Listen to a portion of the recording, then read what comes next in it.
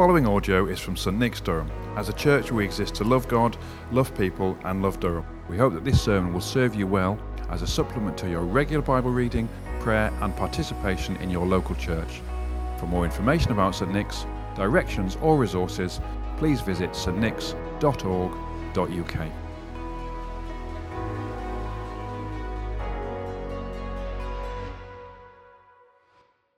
The reading today is taken from Exodus chapter 1, which can be found on page 58 of the Church Bibles. Page 58.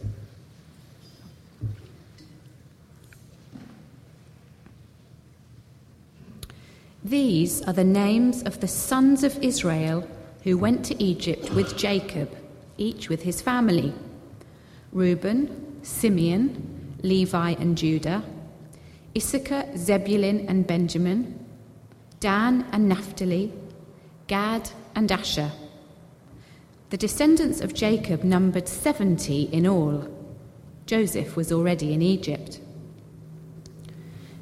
Now Joseph and all his brothers and all that generation died, but the Israelites were exceedingly fruitful. They multiplied greatly, increased in numbers, and became so numerous that the land was filled with them. Then a new king, to whom Joseph meant nothing, came to power in Egypt. "Look," he said to his people, "the Israelites have become far too numerous for us. Come, we must deal shrewdly with them, or they will become even more numerous. And if war breaks out, we'll join our enemies, fight against us, and leave the country." So they put slave masters over them to oppress them with forced labour, and they built Pithom and Ramesses as store cities for Pharaoh. But the more they were oppressed, the more they multiplied and spread. So the Egyptians came to dread the Israelites and worked them ruthlessly. They made their lives bitter with harsh labour in brick and mortar, and with all kinds of work in the fields. In all their harsh labour, the Egyptians worked them ruthlessly. The king of Egypt said to the Hebrew midwives, whose names were Shiphrah and Puah, "When you are helping the Hebrew women during childbirth on the delivery stool, if you see that the baby is a boy, kill him. But if it is a girl, let her live." The midwives, however, feared God and did not do what the king of Egypt had told them to do. They let the boys live. Then the king of Egypt summoned the midwives and asked them, "Why have you done this? Why have you let the boys live?" The midwives answered Pharaoh, "Hebrew women are not like Egyptian women. They are vigorous and give birth before the midwives arrive." So God was kind to the midwives, and the people increased and became even more numerous. And because the midwives feared God, he gave them families of their own. Then Pharaoh gave this order to all his people: "Every Hebrew boy that is born, you must throw into the Nile. But let every girl live." This is the word of the Lord. Thanks be to God. Father, thank you for Claire coming to speak to us, and we ask that you will fill her with your Spirit anew, and that you will speak to us as she speaks. In Jesus' name we pray. Amen. Amen. Thank you, Ruth, and Happy New Year to you all. The book of Exodus is a long story of a people becoming a nation. It's a story that gets told from the bottom upwards. People without status are given names. People holding all the power remain nameless. It's a story of a people who have known more than a generation of slavery, and they are learning how to be free. It's a story of people learning that true freedom doesn't happen overnight, but comes through struggle and hardship. It comes through laying down the past and learning together who they are through the identity that God gives them, rather than the one that has been imposed upon them. Nelson Mandela,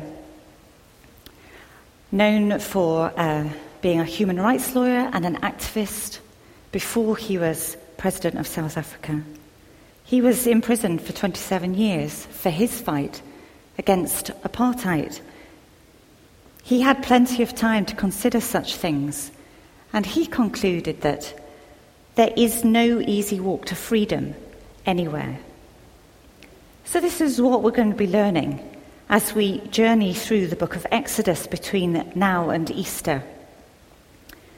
And the first step on this journey to freedom we're going to explore tonight.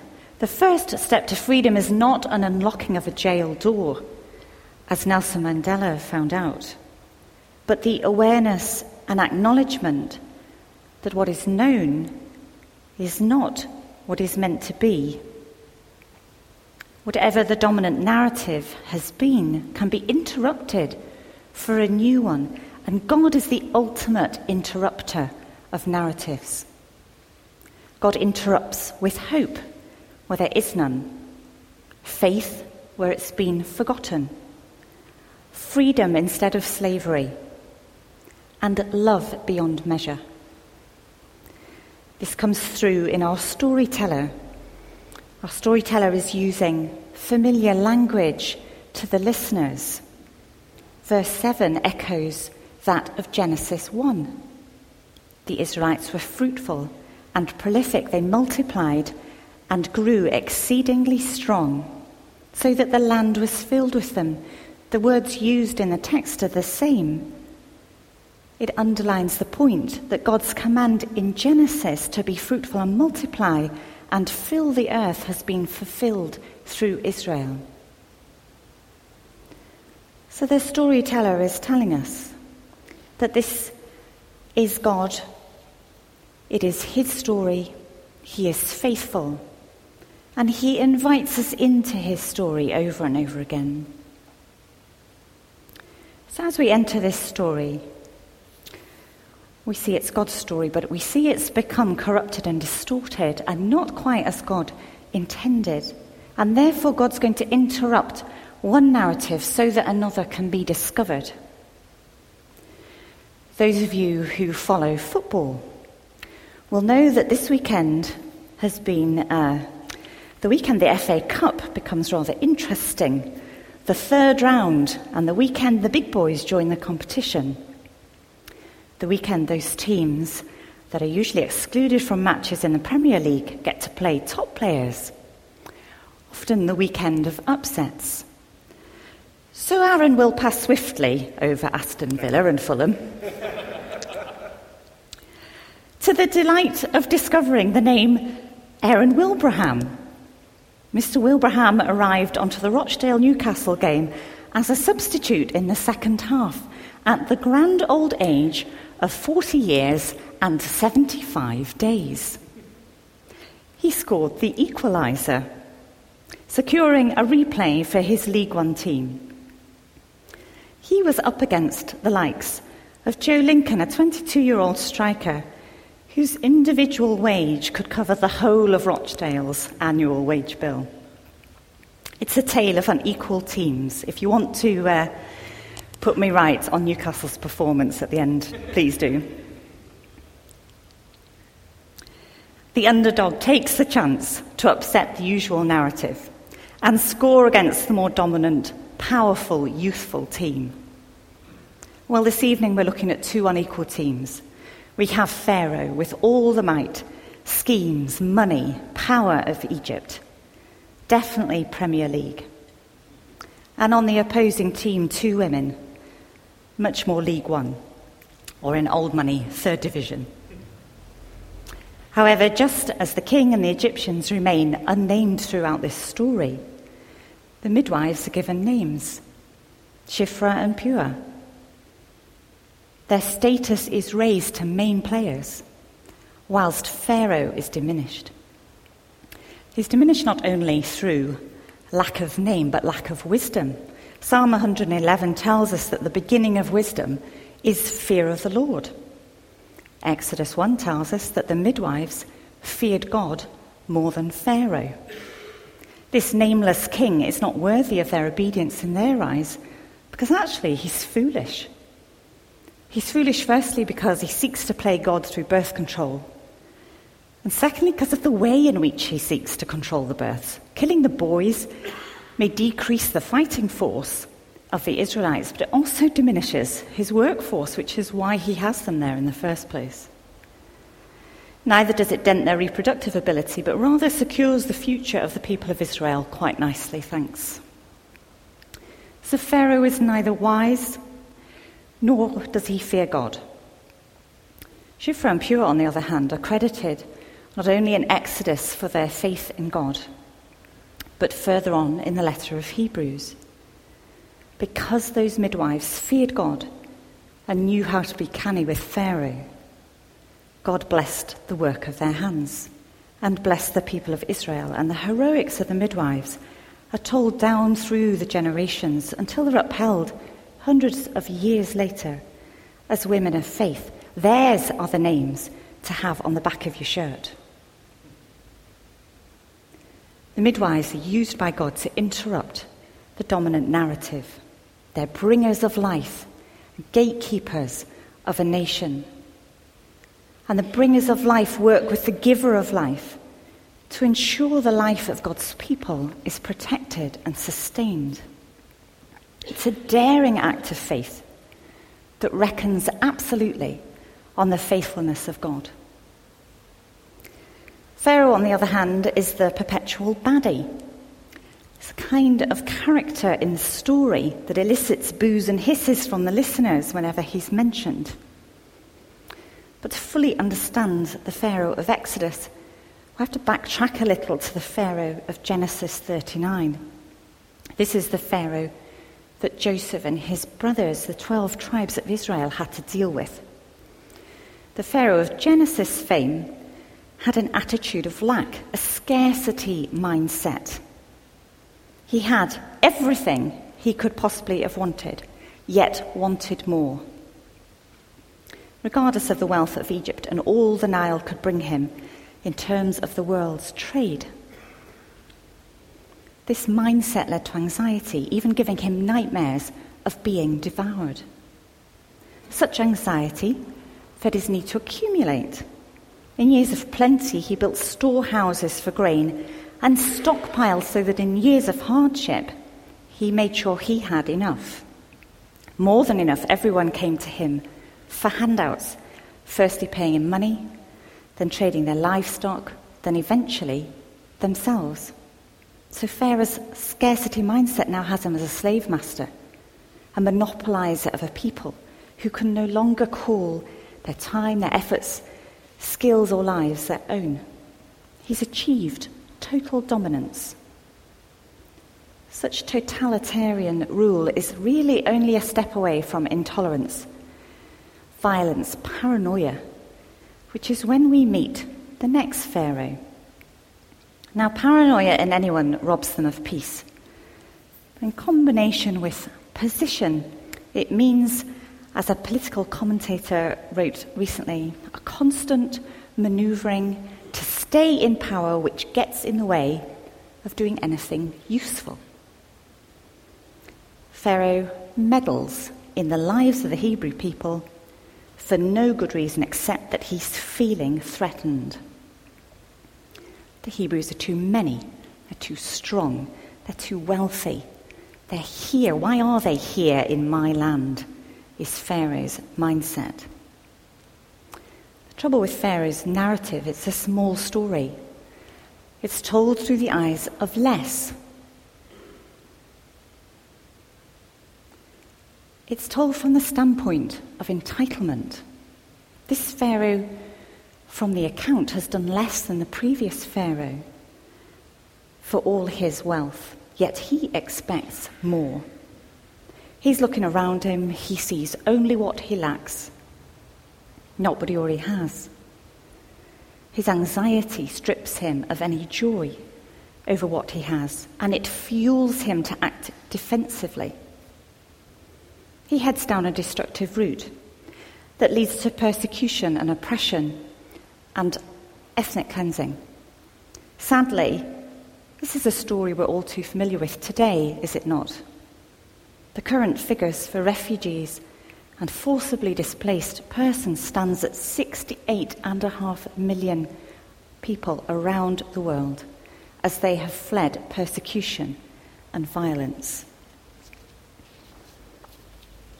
History repeats itself when we remain blind to the meta-narrative that is God's story of generous and abundant love, of freedom when we live in God's will, and not by any of the other narratives that are prevalent around us. Is it possible that a constructive narrative is upheld, a constructed narrative is upheld because it suits the majority to collude with it? There is no easy walk to freedom, because the first step for those in bondage is to recognize that they are not free. Mandela joins the ranks of many who have stood up against corrupt and unjust laws or regimes through the centuries. It is a biblical stance. Now, unlike John the Baptist, Jesus, Peter and James, Paul, so many other followers of Jesus, I have not yet been arrested for my views, or for meeting with other Christians, or for encouraging people to fear God rather than those who hold authority. Unlike so many of my brothers and sisters in Iran or China or Nigeria or other parts of the world, I have yet to be tortured or imprisoned, deprived of basic human rights, separated from my family. And yet, as a follower of Jesus Christ, the Bible tells me I'm actually to expect such things. So from the safety of free speech and democratic laws, what can we learn from a people learning to be a free nation under God?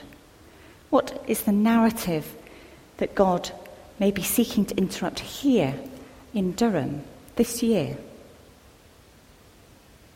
Well, sometimes it's about taking a long, hard look at ourselves. What are the narratives we believe compared to the narrative of God? Are we colluding with the ways of our culture and our context here? Our society loves to tell us, doesn't it? Do whatever will make you happy, as long as no one gets hurt. It's okay. It's not the narrative of God. We're not here to make ourselves happy above all else. We were made to worship God, to live in relationship with Him, and it's out of that worship and relationship with God that our joy and our purpose flows. One of the narratives I have heard since arriving here is that there are no jobs in Durham. Well, there may not be jobs in certain sectors, but that isn't the same as no jobs. But if we uphold that narrative that there are no jobs in Durham, then we agree with a negative narrative that there are no prospects for the people who live here, and that if you can, you should get out, because it's just the losers that are left. Do we want to be known as people who collude with such a hopeless narrative as that? Or do we want to be known as people who have been faithfully crying out to God for this city? In 2001, a national survey declared Stoke-on-Trent to be the worst place to live in the whole of the UK. A church leader called Lloyd Cook got together with some other church leaders and said, "Not on our watch. What are we going to do about this? What are we offering instead?" It was the start of a united prayer movement across that city that led the churches to stop being so concerned about themselves and what they thought they lacked, and much more concerned about their city and how they, as churches and Christian people, could engage with and display God's mercy for that city. Lloyd would be the first person to hold his hands up and say whole-scale transformation of Stoke is still some way off. But he would add that God starts with his church. God calls his church to repentance, to open its eyes afresh to his narrative. Only from the knees can we look up and see what God would have us see. Part of our vision here as a discipling church focus on the older teenagers in our city. Are we offering them a narrative that speaks hope, love and freedom over them? When we start to pay attention to the narratives around us, such noticing brings risky obligation. The first obligation, surely, is to pray. So what are we praying when we pray for our city? How are we praying for our youth missioners and the teenagers here? Are we praying with a scarcity mindset, or from the full knowledge that we follow a God of abundant generosity and love and freedom? Are we ready to listen to the ultimate interrupter and act in faith, reckoning absolutely on the faithfulness of God? I'm hoping that by the end of the year, I can say absolutely, yes, we are that people. We are listening. And this is what God is saying. This is God's narrative for us here, for our city. Amen. Thank you for listening to the St Nick's Durham podcast. If you'd like to hear more sermons and teaching like this, then subscribe wherever you get your podcasts. For more information about St Nick's, visit our website at stnicks.org.uk.